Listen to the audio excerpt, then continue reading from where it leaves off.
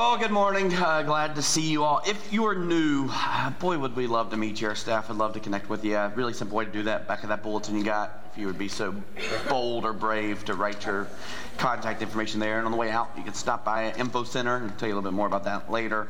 And we have a gimmick for you. We'll give you a free gift to get your information so we can create some community. And it's a t-shirt. So love for you to do that. If you're new, we kind of teach in series, and we just happen to be right in the middle of one right now called Wonder. And here's kind of the big idea. Billions of people all across our globe right now are coming to churches, pausing in their houses, opening up their Advent calendars, and preparing and singing and worshiping Jesus. Billions of people, not just here in southeast Pennsylvania, but all across our globe. Places where you're not supposed to do this, places where it's illegal to do this, all over.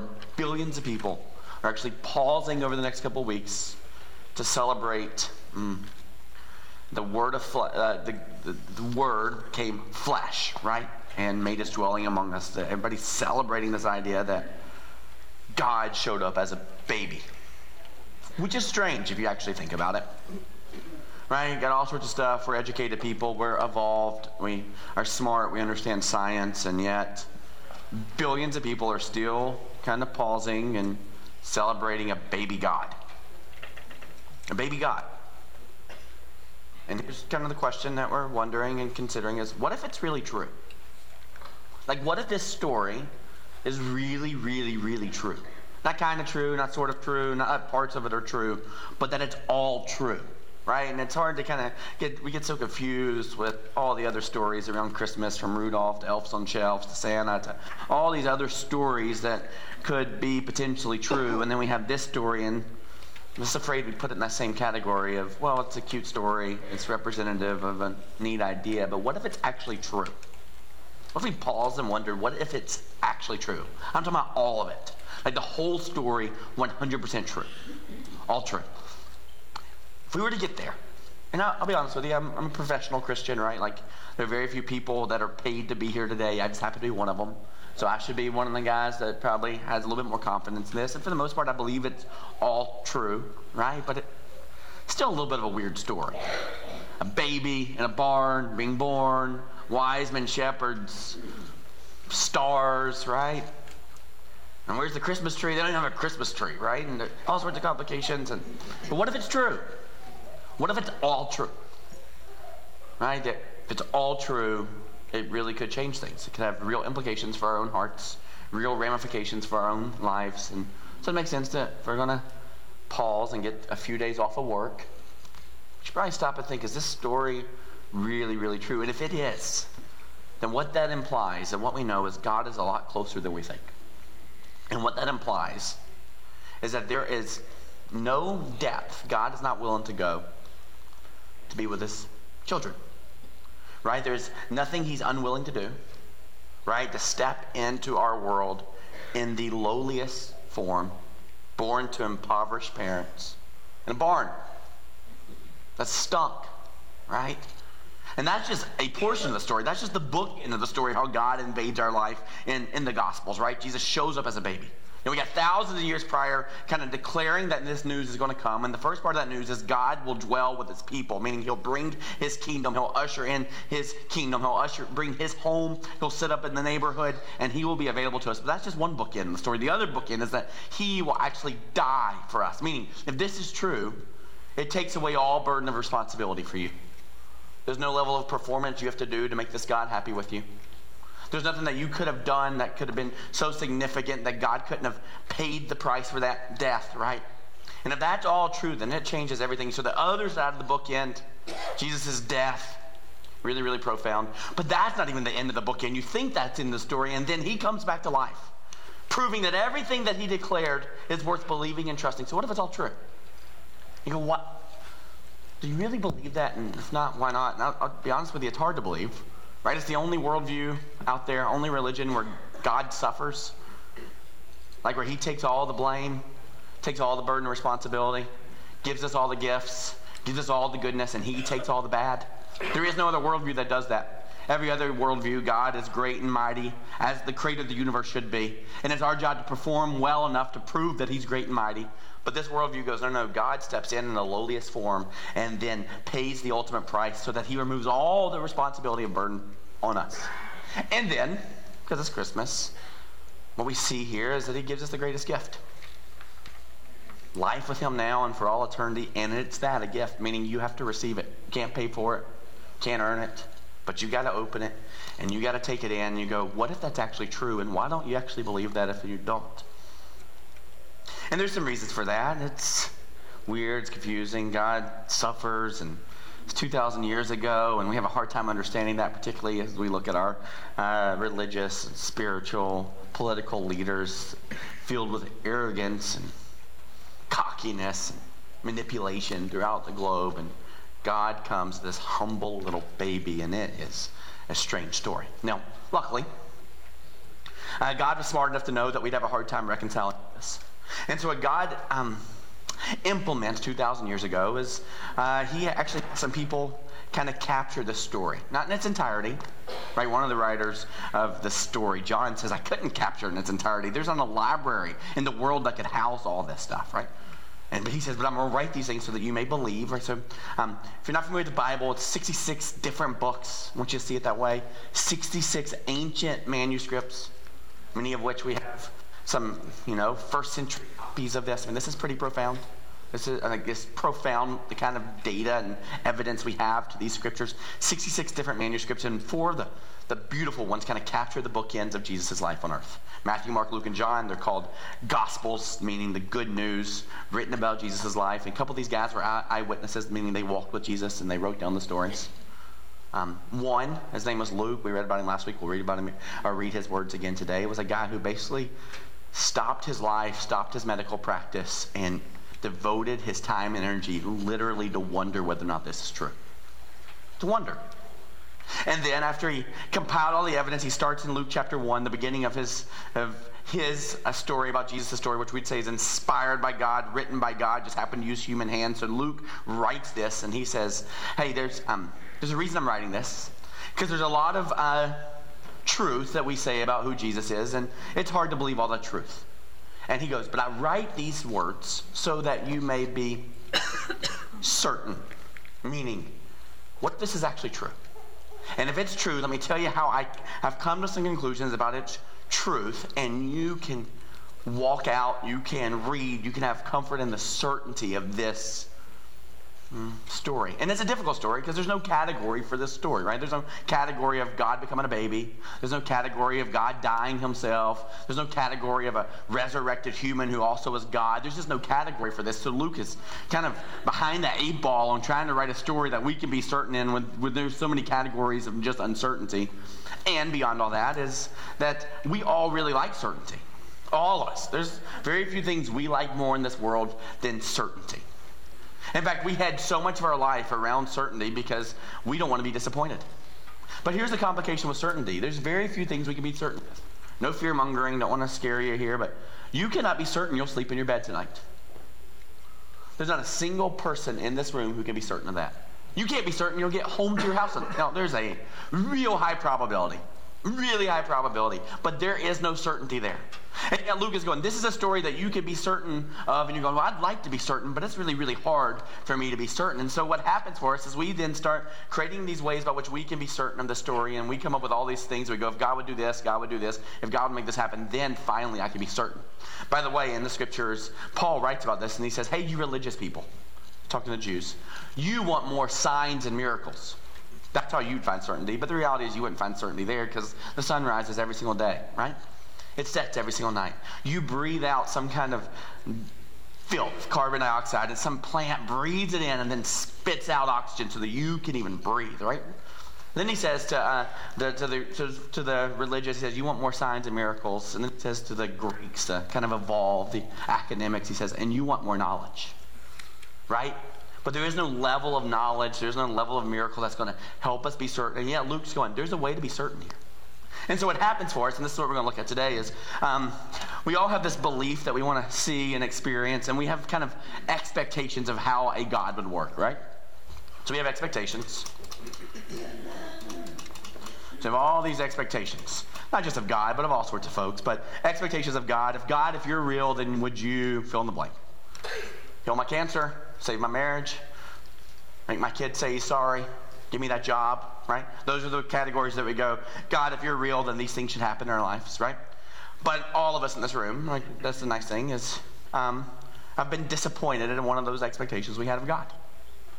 Right? There's been a time that you thought God should come through a certain way, and he hasn't. In fact, many of you, the reason you're having a hard time believing about the suffering Savior and this servant and this Jesus, this Christmas story, is because life has beat you up pretty good, and you're going, that's pretty hard for me to be certain of those things. Like, and so how in the world, if there is a good God, does evil exist in this world, right? Some of our expectations is people shouldn't shoot each other, right? Right? There's some of our expectations that people shouldn't end up so hopeless they take their own life. And God, if you're real and you are good, then why do those things still happen, right? We have these expectations of how God performs. And when those things don't happen, we have these expectations. And then the other side of it, we have life, or what I'd call reality, right? And unfortunately, these two things don't match up all the time. They just don't. And so it's going, how in the world would we be certain about a baby as God who suffers and dies and comes back to life? How can we be certain of that if we can't even be certain that we can lay in our own bed and can't even be certain that things are going to work out well in our own lives?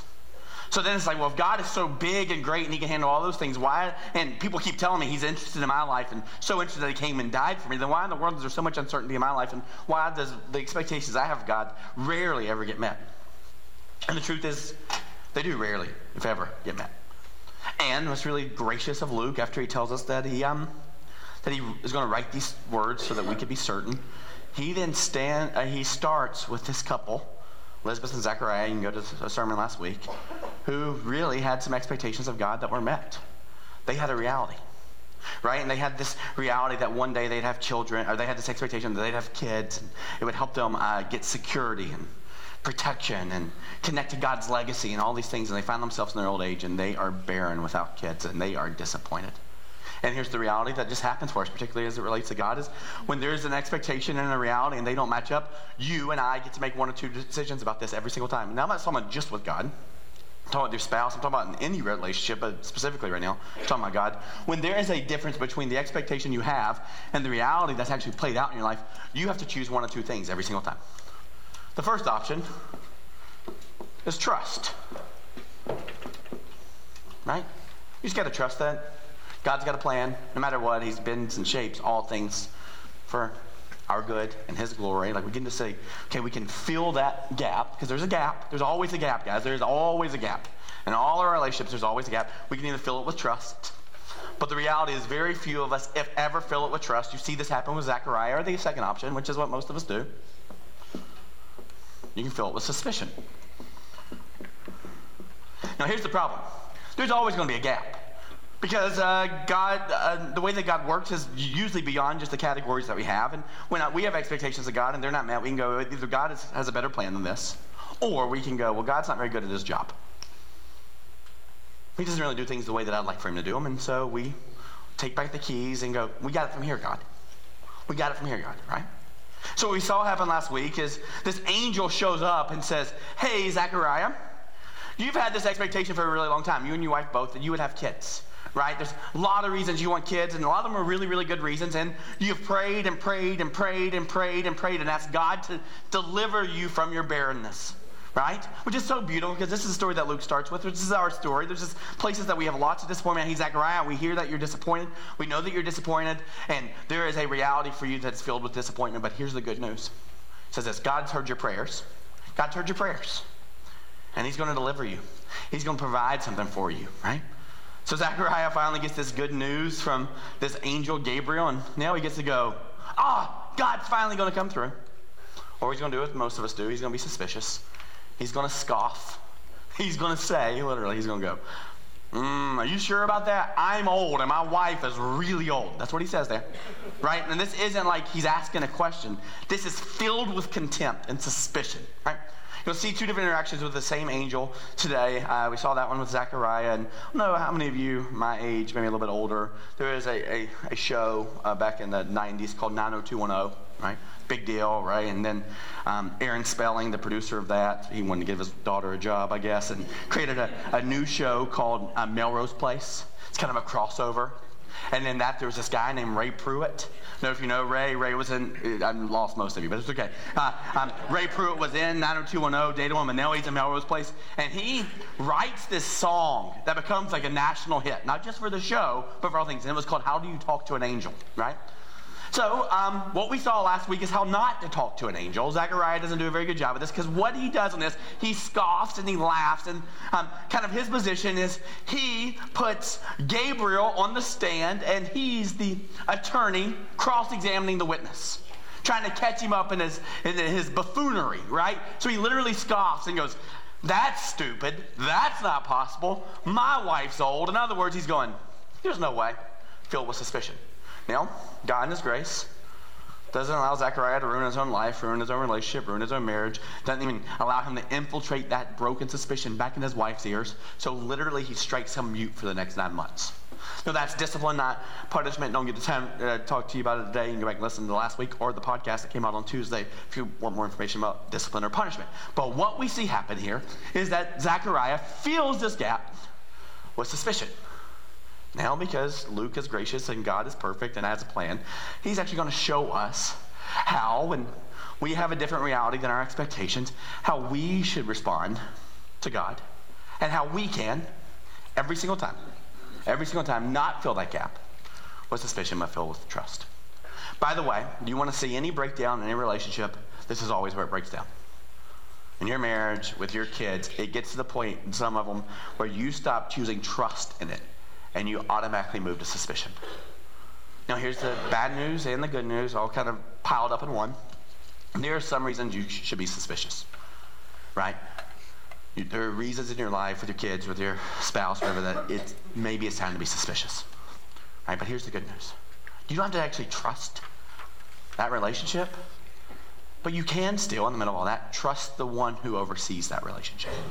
Right? Even if there's a reason to have a different experience between your experience and the reality, you can still trust that there is a right decision to make because there is a God who's called you to that and a way to behave in that, right? So even if you're just kind of looking at a micro level, how do we interact with relationships, this is going to be really, really beneficial.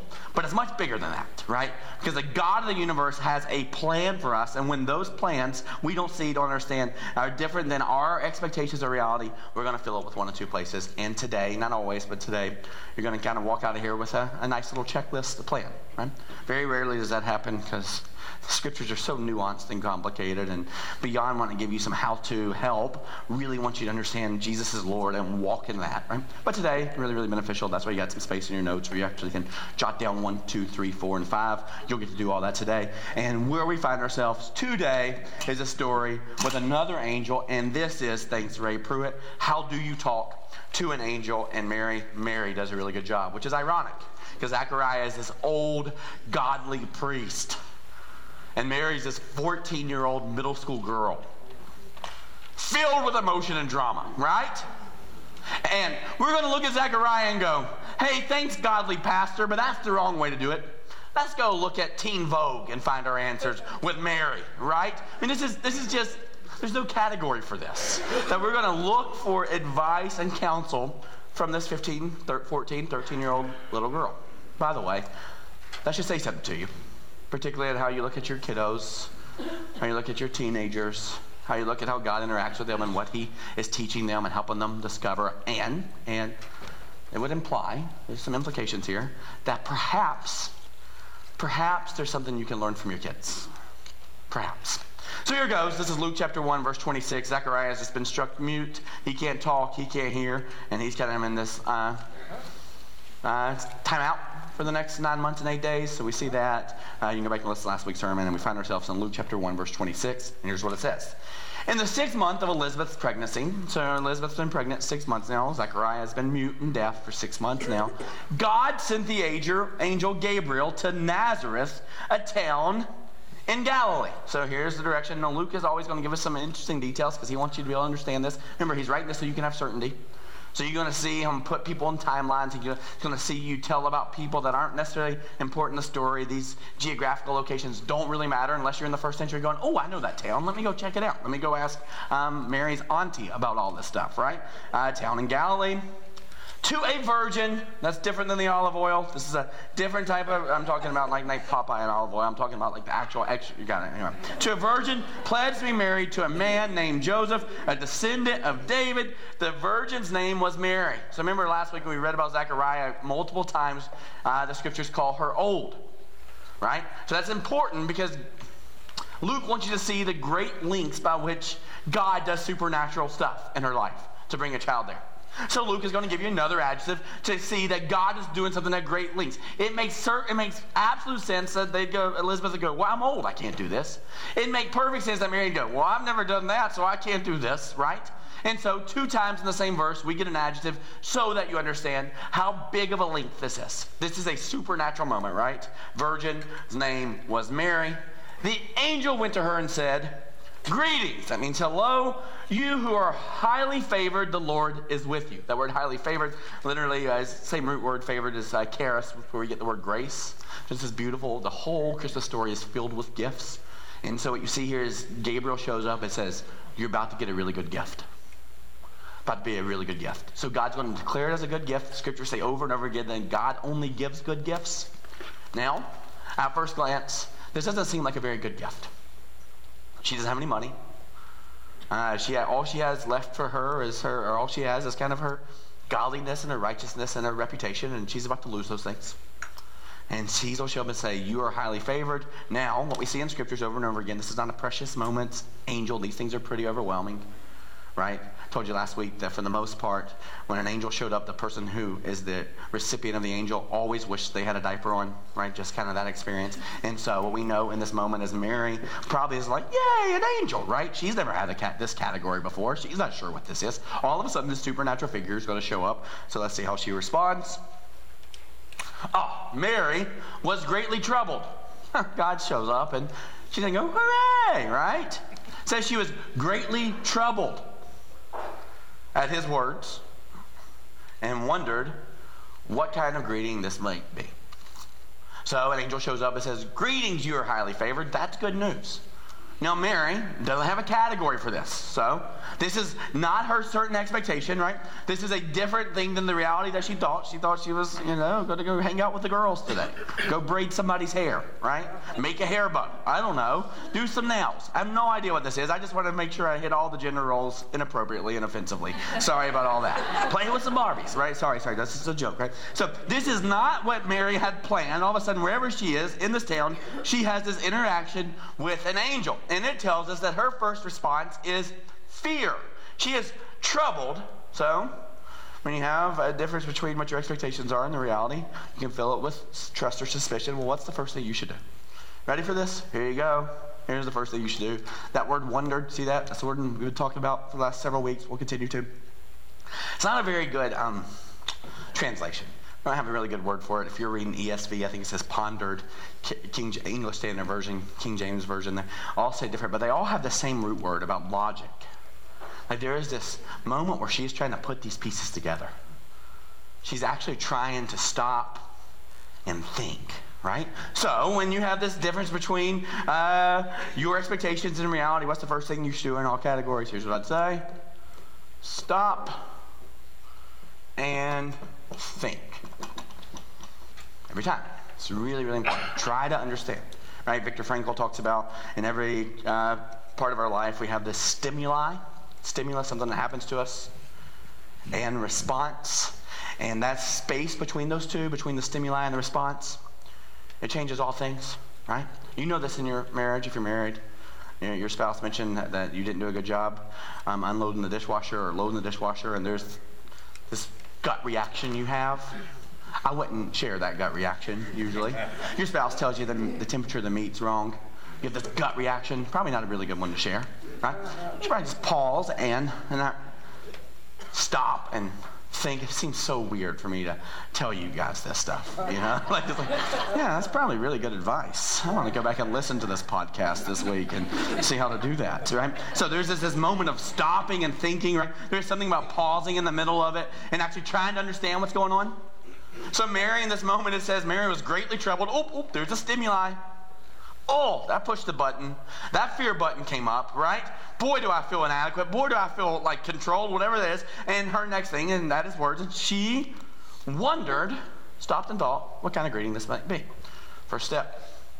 When your reality and your expectations don't line up, probably should pause and think about it. But then it continues. But the angel said to her, do not be afraid, Mary. You have found favor with God. That's the second time in 3 verses where it says favor. That's again a gift. Mary, you're about to be a good gift. Now again, guys, at first, second, third, fourth, fifth glance, this doesn't seem like much of a good gift. This is about to just create all sorts of mess for Mary's life, right? Her mother-in-law is not going to like this news. Just saying. Found favor with God, verse 31. You will conceive and give birth to a son, and you're to call him Jesus. Remember, she's a teenager. She's not married yet. She's got a fiance. And she's just got this news. Look, some of you are in your 20s, 30s, and married, and you got this news, and it was really, really overwhelming to you. Some of you are in your 40s and got this news, and you weren't like, hooray! You started counting down the numbers of when your kid would graduate, and you're looking at 61, and you're like, I'm still going to have a kid in the house? Right? So Mary gets this news, and well, she doesn't know what the news yet. She just finally gets it, hey, you're going to get a gift, and the gift you're going to have is a baby. And here's the gender reveal. Poke the button. No, it's a boy. I didn't get gender reveals, but we didn't get promposals either. So you kids, you're so lucky, right? Promposals, gender reveals. This is all sorts of neat stuff for the social media world. Put that on your Snaptagram, right? You will give birth, conceive, and give birth to a son, and you are to call him Jesus. This is really important. Last week we saw that angel shows up to Zechariah. He doesn't do a very good job with this, but we get the name. The name is John. Name is John, and that name means Yahweh is gracious. Yahweh gives good gifts.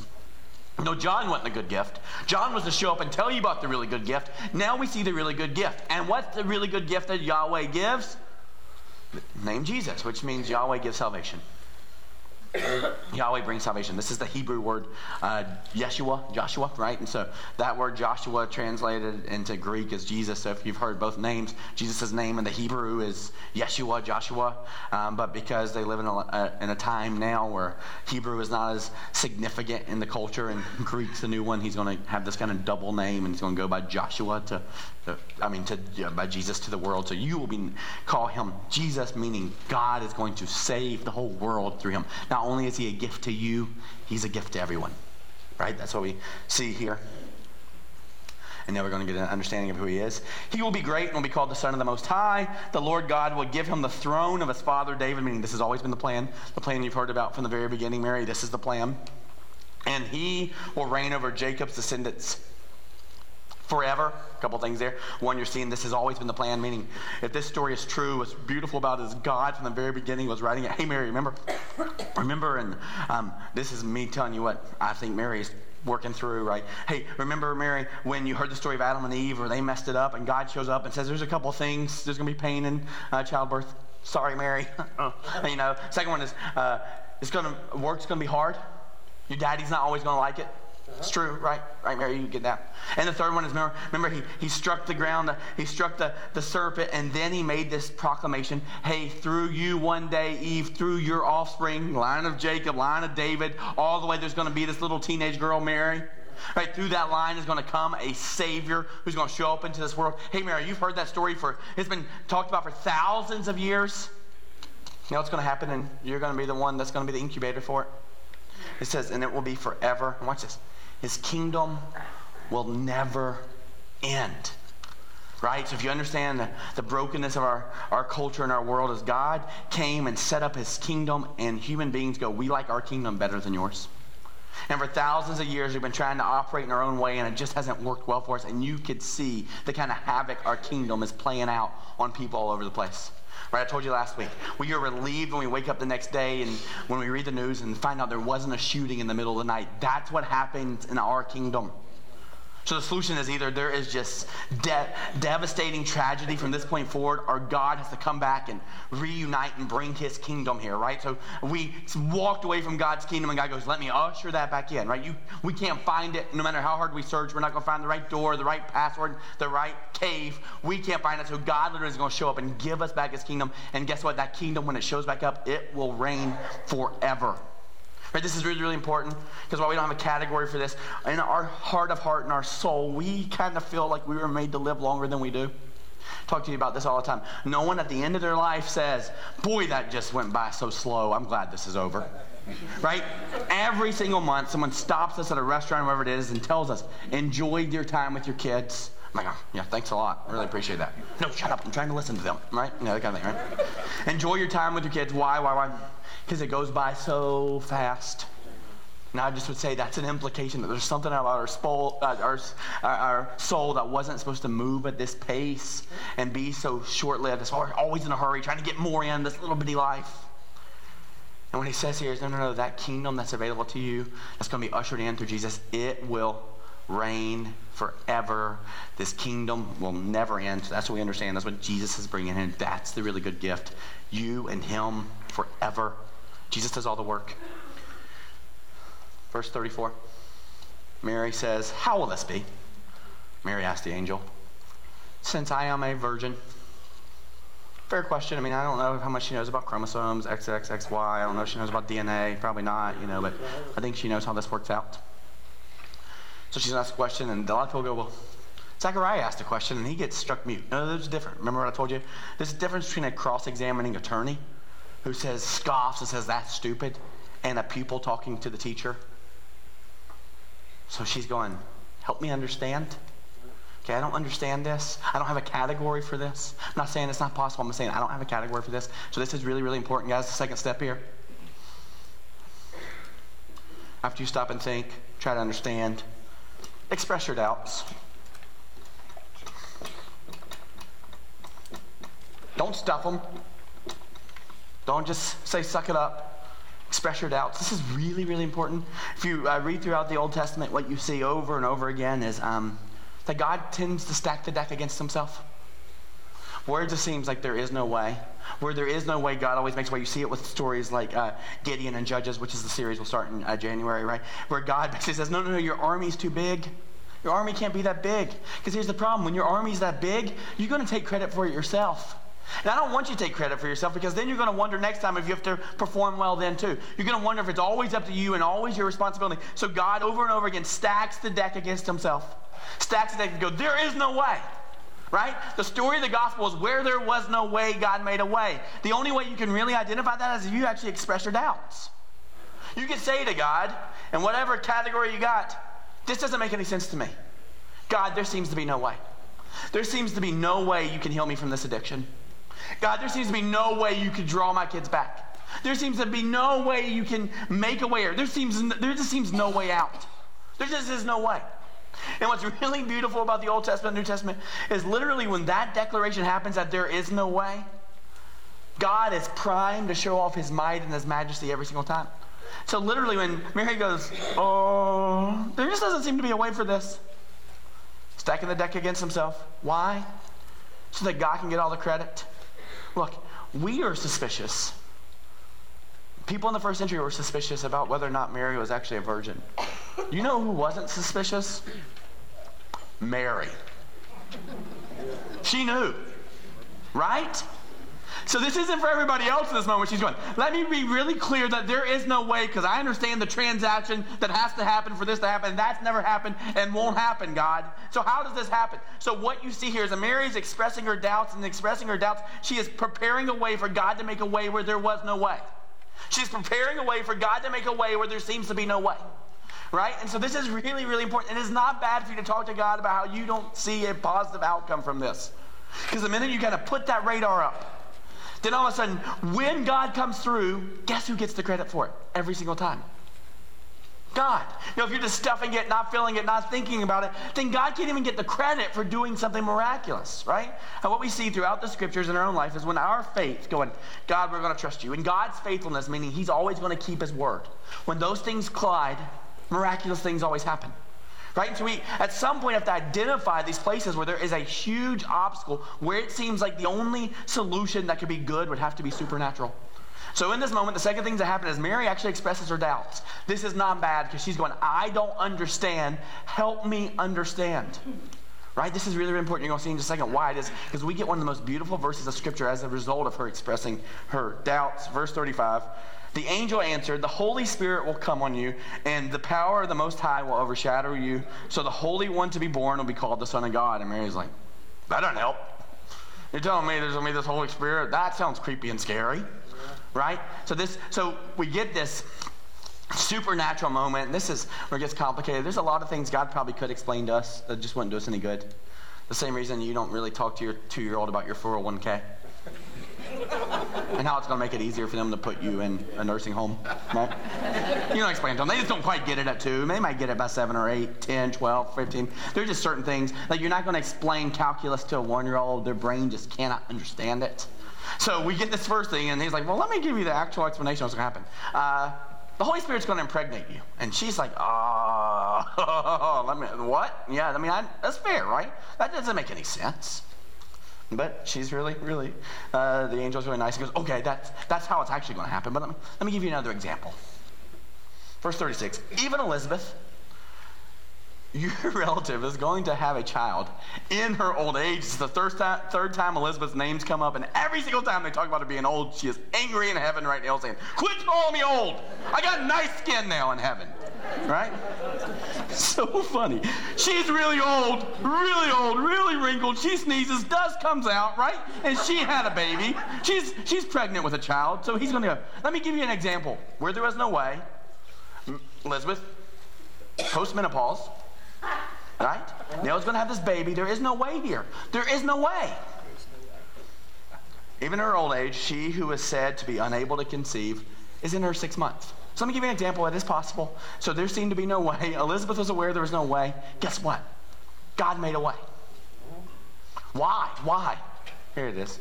Verse 37. This is why I love that she expresses her doubts, because we get this verse. We quote it. We love it.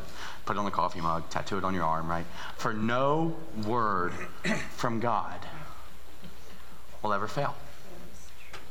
But this is the beauty of this whole story, guys. The story of Christmas is God affirming and confirming that he will always do whatever he says he's going to do, and he only gives good gifts. And so he's going, hey, Mary. Remember from the beginning where we said that God would bring about a Savior who is going to be human but also God? Mary, your body is going to be the supernatural place by which that's housed. Now, you might not understand it all. It might be really confusing. But you got to understand, Mary, this is how it's going to be, right? And so you see this, where no word from God will ever fail. And I'll just be honest with you. This is probably the piece that we struggle with the most. At some point, you have to come to the conclusion, do you actually believe that? Do you believe that's an eternity that God makes available to you? Right? Because if so, that changes everything about suffering and about pain and about sorrow. 1 billion years from now, whether or not you stubbed your toe today will not matter. 100 billion years from now, whether you were 30 days late on your mortgage, it really won't matter. 100 billion years from now, whether your spouse loaded the dishwasher right, really won't matter. You see, there's all this stuff that we're consumed by, even the death. I'm not trying to trivialize the pain of it. But if this is true, if all of God's words are true and they will never fail, that means God ushered in his kingdom and is inviting you into it. And remember what I just said just a few verses ago. It will be forever. It will never end. So no word from God ever fails. Hey, Mary, that's what you can take to the bank. That's the certainty you can have. Not that you can understand all this, but there is something greater and more certain. So Mary hears that. She's processed it. She's expressed her doubts. Verse 38, it says this. I am the Lord's servant. Mary answered, may your word to me be fulfilled. Then the angel left her. Third thing you got to do. This is the hard one, but don't bail out yet. There's still 2 others that'll be helpful for this one. Third thing you got to do. Surrender. Surrender. Here's what this means. It means even if you don't like it, you still trust that God's words will never fail. Here's what it means. It means even if you don't understand it, It means that God's words will never fail. So in this moment, she's not going, oh, it makes sense to me. I understand exactly how this has happened. She's going, no. But you said your word will never fail. I believe that. And so I surrender. This is what's so important here, guys. This is what's so important. Like, when we think about Christmas, one of the things I always talk about, it's so interesting to think about these gifts that we give each other. I think it's a beautiful sign of what God gives us. So all these gifts point to the greatest gift, which is Jesus. But one of the interesting things that it's easy to forget about at Christmas, and just about every week during the Christmas season we talk about it, is that this is actually someone's birthday. This is actually someone's birthday. This is the God of the universe's birthday. This is a transformative moment when he decides to show up as a baby. This is his birthday. So it makes sense that we'd go, what does the birthday boy want for Christmas? Right? In other words, here's what we're saying. What should we give? This is true. What should we give? What should we give? And I think Mary gives us a really good picture of what we should give. You're not going to like this, but here's what you should give.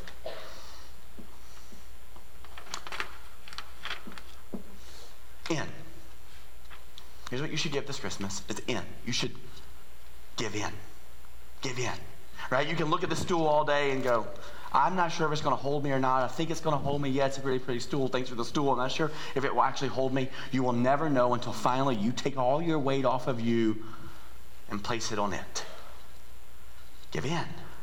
Right? In Proverbs it says, trust the Lord with all your heart. Right? And trust the Lord with all your heart. And lean not on your own understanding, meaning stop leaning on you. Lean in. All the way in. In all your ways, acknowledge him. And guess what he does every single time? He will make your path straight. He will direct your path. No word from God ever fails. And so in this moment, Mary finally goes, okay, I'm going to lean in. And boy, is that scary. Right? Some of you like rock climbing. It doesn't make any sense to me, right? I'm not afraid of heights. I'm just really afraid of gravity. Right?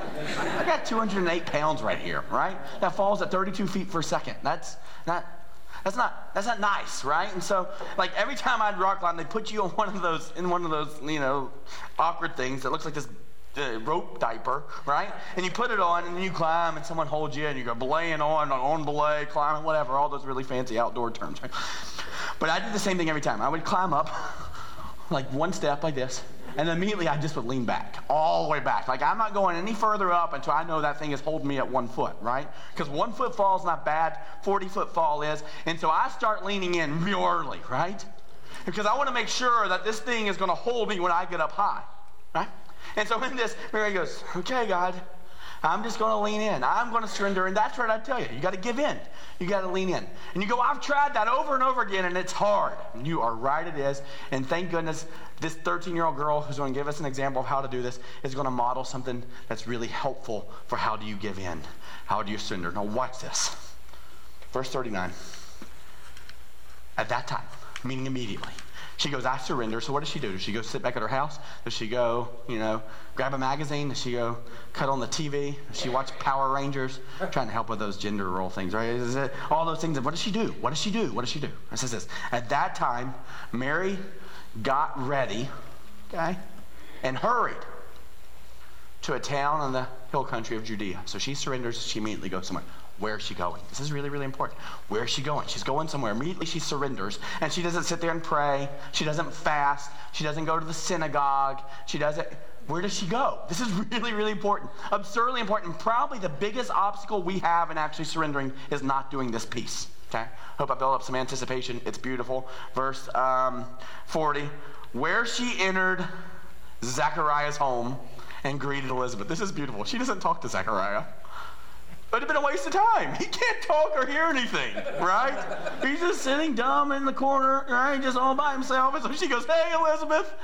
Right? This is so strange. So immediately, what does she do? She goes directly to Elizabeth. Remember, she just heard the story about someone who God has done something supernatural with. I don't know if conception's happened yet. I don't know any of those things. I don't think it has. She is preparing to surrender. And what does she do? She goes to someone else who's already had the experience.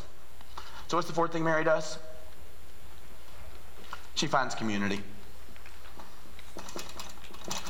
Particularly, she finds community from someone who's already struggled with this. Guys, this is the greatest gift that God gives us outside of salvation. It's His church. He gives us a community of people who struggle and have wrestled with the same things that we are wrestling through. Right, this is why I love what it says in Revelation chapter 12, that the enemy is defeated by the blood of the Lamb, meaning what Jesus did for us, and the word of people's testimony. And as a result of that word, people did not even shrink even from death. Meaning they weren't even afraid of death anymore as they heard these stories. You guys have stories. You have stories of overcoming addiction. You have stories where your marriage made it through where there seemed to be no way. You have stories of dealing with barrenness where God came through and either you were able to conceive or you were able to adopt or you were able years later to look back at what God could have been doing in that moment that we can't see it in the middle of the moment. Right? And there is something about you being able to share this story with other people. Right? So where does Mary go? She goes to someone who's already had this experience. So if you've had experience of pain and sorrow and it seemed to be there is no way, you have to share that with people. Right? And that's what I love even on Wednesday nights. There's this testimony class that's happening. So you can hear that people have walked through this pain and suffering, right? There's something crazy that it says in the scriptures, in Leviticus. It says, if you can withstand the fire, if something can withstand the fire, it must go through the fire in order for it to be purified. The way by which purification happens is by walking through a fire, right? And some of you are on the other side of the fire. Right? So you got to share what that story is like. For those of us who aren't ready to bail and go, I can't continue to surrender. This is the beauty of community. This is the beauty of getting out of these rows and into circles. This is the beauty of showing up on a Wednesday night. One of the great things that happens here, every Wednesday night we have a meal together at 5:30. You don't have to RSVP, you can just show up. And there's Bible classes, great things for your kids and students. But right here in this room is Celebrate Recovery, where a bunch of people are being really honest about their hurts, their habits, and their hang-ups. And some of them have conquered them. Some of them are 5, 10, 15, 20 years sober. Or 15 years of understanding what it's like to live in a codependent world with their spouse or their kids, and they are seeing some success in it. Right? And some of them are going, I haven't found any success yet. I just know I got to walk with some other people. And so I just would invite you into that. Like, if you're going, I'm having a hard time surrendering, I promise it's because of number 4. I promise because you haven't really found real community. So let us help you do that.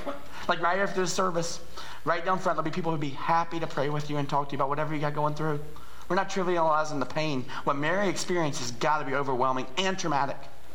Right? If you're going, I'd like to get to know people, just write on the back of that bulletin, we will move heaven and earth to help you connect with people.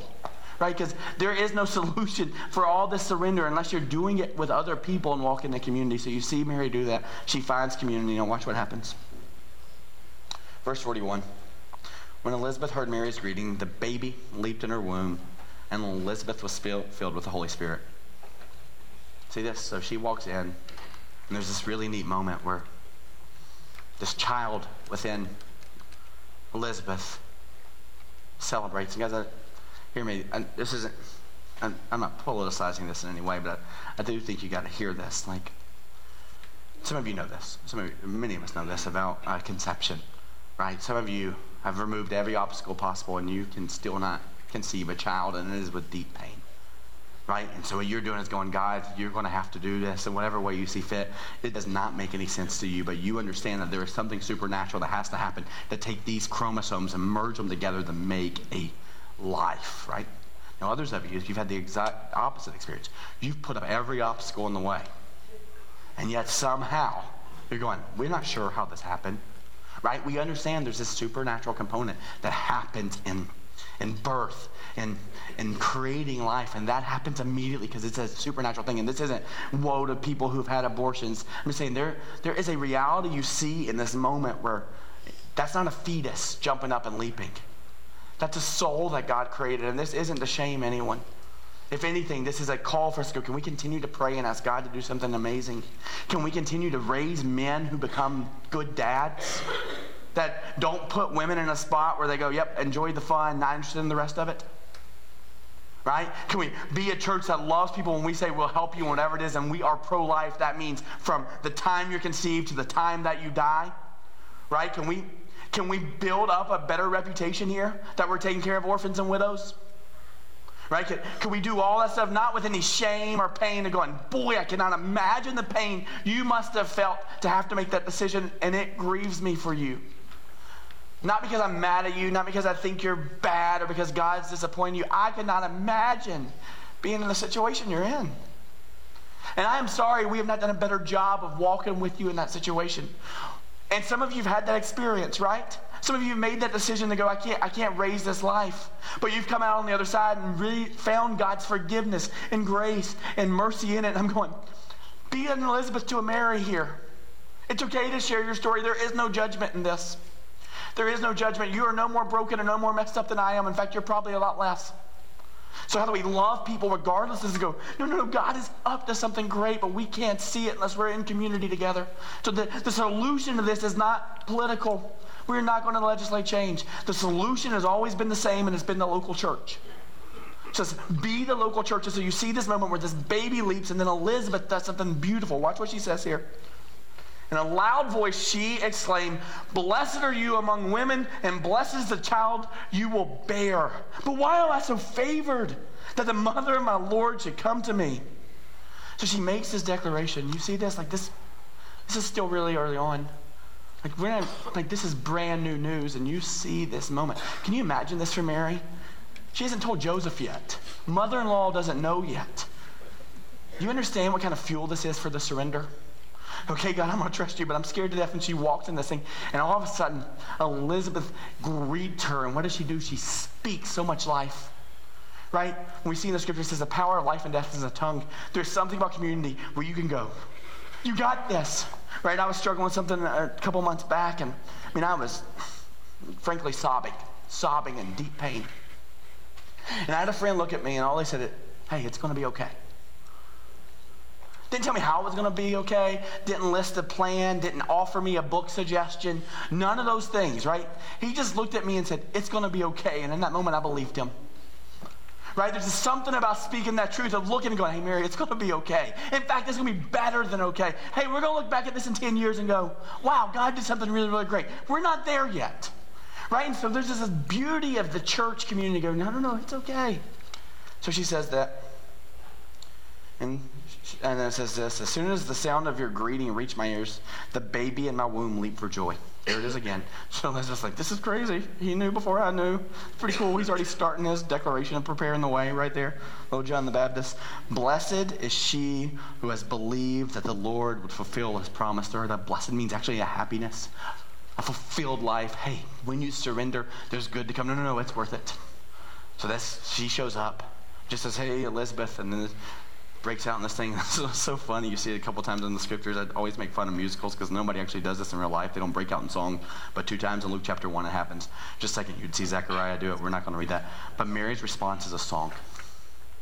And here's inevitably what happens out of community when we talk about God's goodness and why. Why I think it's important. You show up to church. Not so you can give money, not so you can boost our attendance. Right? We have online options. You can give online, you can watch online. But there's something about showing up together corporately and doing this, which is what she does. She breaks out in song. This is what I'd offer. The 5th thing is this. She praises God. Right? And you're going to hear me say it 1,000 more times from the stage. Praise is your prescription to pain. Whatever pain you're going on, praise is going to be your prescription to it. And, hear me, here's a couple more P's for you. Praise is your prescription to pain and your pathway to peace. Right? And so what happens, she finds community, she speaks life, and she then all of a sudden sings. It happens all the time here. Did y'all hear just at the end when we were singing that kind of a cappella moment? There's just something that just comforts us about God's goodness and God's grace when you're surrounded by a bunch of people who go, "I believe this too." No, we believe this too. There's something beautiful about happens when we come together corporately and sing. There's something that happens here. Like it'll never not be a part of this church because this is how the movement works. What happens is what we internalize, all of a sudden we can't help but, we can't contain it anymore. And what happens is it just comes out of us. And it's happened throughout history. I just want to read to you what Mary says real quick. And here's what she says. "And Mary said, my soul glorifies the Lord, and my spirit rejoices in God my Savior. For he has been mindful of the humble state of his servant. From now on, all generations will call me blessed." Boy, is that not true. 2,000 years later, we're celebrating this teenage girl. "For the mighty one has done great things for me. Holy is his name. His mercy extends to those who fear him from generation to generation. He has performed mighty deeds with his arm. He has scattered those who are proud in their inmost thoughts. He has brought down rulers from their thrones, but has lifted up the humble. He has filled the hungry with good things, but has sent the rich away empty. He has helped his servant Israel, remembering to be merciful. Abraham and his descendants forever." Be merciful to Abraham and his descendants forever, just, watch this, as he promised our ancestors. There's only been one plan. And the plan was always that God would make a way where there seemed to be no way, and that would be through Jesus. And he would enter our world and then enter our lives and then invite us into his kingdom forever. And you go, wow, really good, Mary. Well, I can promise you she had some anxiety and some doubts. In fact, here's what it says in the last verse. It says, Mary stayed with Elizabeth for about 3 months and then returned home. This wasn't a quick fix. I'm confident I got this by myself. This was 3 months. This was 90 days of walking daily in community, trying to work through this. So I just would tell you, look, whatever it is, you're dealing with, whatever suspicion you're dealing with, the reality is, first you got to actually examine your thoughts and be honest about them. Express your doubts. Right? Then surrender, then find community, and then respond in praise. And I would just say, you actually get to try that now. So what's going to happen is the bands will come up and we're going to sing this song. And we're going to sing this song about praising this God who is good. And one of the lines in the bridge goes, your banner's over us. That's talking about identity, this idea that God covers us with his name and his plan. And then at the very end, the song transitions to the doxology. I don't know if you know it. It's praise God from whom all blessings flow, right? Like, praise God. And here's the really beautiful thing about the doxology is it's about 300 years old. A little over 300, meaning for 300 years, churches have been getting together during their services collectively and strengthening their faith by declaring that they can praise God because he's the one by which all blessings flow. And he gives us that evidence in the Christmas story. Now, that story actually begins 300 years ago with a guy named Thomas Ken. He was an academic guy and a writer, and was an orphan, by the way, lost his parents, had to be raised by his sister and her husband. And he was in the academic world, and what he realized is that his students were struggling. But he found this really neat way to help them in the middle of every single day. And what it was singing praise songs. So every day, after after chapel, after a couple classes, I'm not sure, they had a morning set of hymns they would sing. They would sing these praise songs. At the end of the praise, that song, it would end with the doxology that we know, praise God from whom all blessings flow. But that was just one of the songs. Then they had one for after lunch. Every single day, they would sing together. These boys would get together and they would sing the song to sustain them in their belief, right? And then at the end of their school day, before they finished it up, they would come back and sing. And there were all 3 different hymns, but the one thing all 3 hymns had in common was this song, the doxology. And for 300 years, the church has been meeting together and strengthening their faith and their confidence in who God is by standing collectively and singing that God is the one by which all blessings flow. So I double dog dare you to sing these songs. Right this second, go, God, even though this is hard for me to believe, I'm gonna stand in unison with a bunch of other people who also believe this and go, God, would you help my faith in this? So would you stand with me as we sing this song?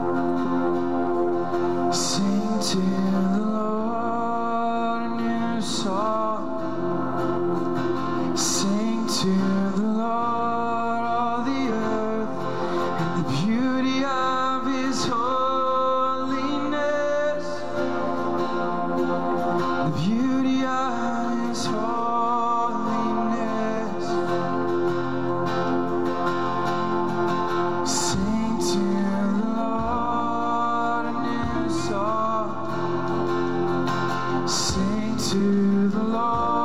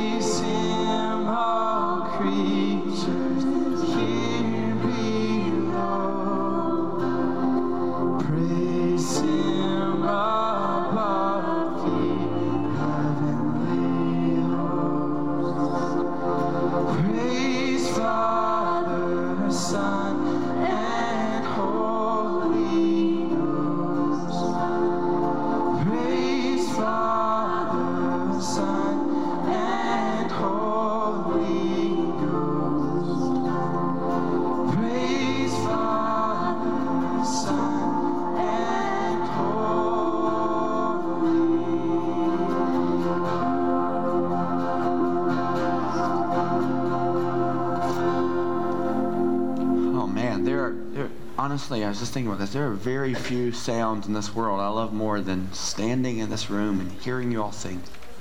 There's just something about such a confidence in going, no, God, you got this. And you are working through a group of people. God, our world's going to be okay. Our community's going to be okay. There are a bunch of people who are really believing you're good and that you're going to usher in your kingdom through us. And so this Christmas season, when we pause and wonder, we stop and consider and express our doubts. Then when we give in and go, God, it's all yours. Then when we get in community, and then as a result of all that, would you spend time praising God and your families and collectively here, and would love, if you're brand new to this thing, to consider so boldly to show back up here on a Wednesday night, have a meal with us, get to be known, and got some stuff in your life right now, you're going, I actually need some community. As people are heading that way, right here to my right, there'd be people who would love, I mean this, love the opportunity to connect with you and pray with you. Brand new, want to talk to someone about the church, info center out there, grab a free t-shirt. That's it. You guys have a great rest of your week, and we hope to see you Wednesday night.